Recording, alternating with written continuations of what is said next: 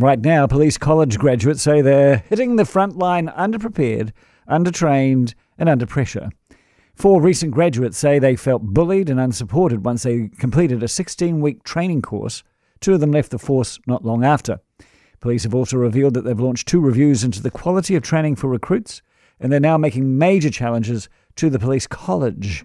Chris Cahill joins me now, Police Association President. Hello, Chris. Good evening, Andrew. Are our cops underprepared when they come out from college?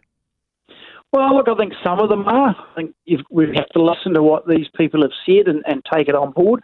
It's not everyone's experience. I mean, we've put nearly 3,000, if not slightly more, recruits through in the last 4 years, and many of them are finding it great, but without a doubt a number are feeling the pressure. We've spoken to a number outside of these interviewees, and certainly there's a lot of pressure on young officers starting. Yeah, okay. So back in the day, it was 26 weeks.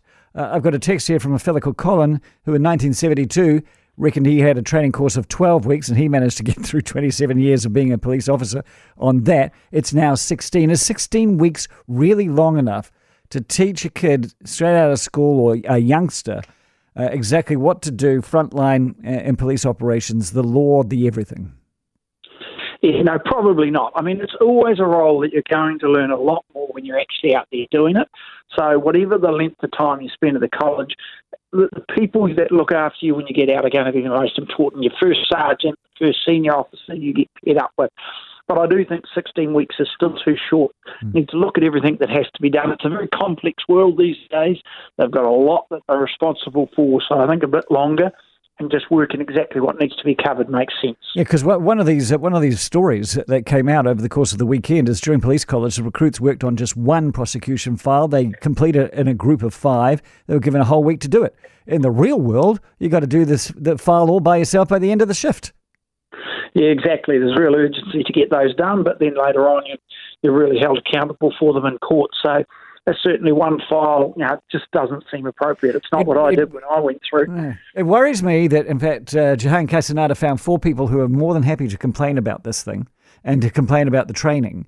And I wonder whether this shows that whether new police graduates are feeling abandoned by the police force when they hit the front line.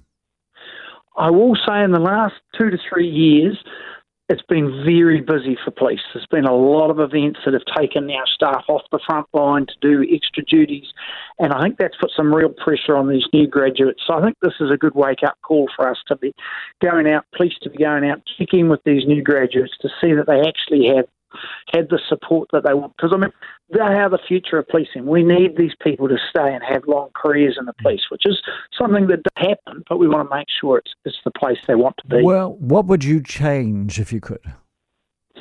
Oh, look, I think the key is making sure they get good support when they come out of the college, that they've got senior officers that take them under their wing and give them that mentoring and training, that you've got good quality sergeants. That is what made it for me. When you talk about, you go back to police with long career, they'll all talk about those mentors that look after them at the start.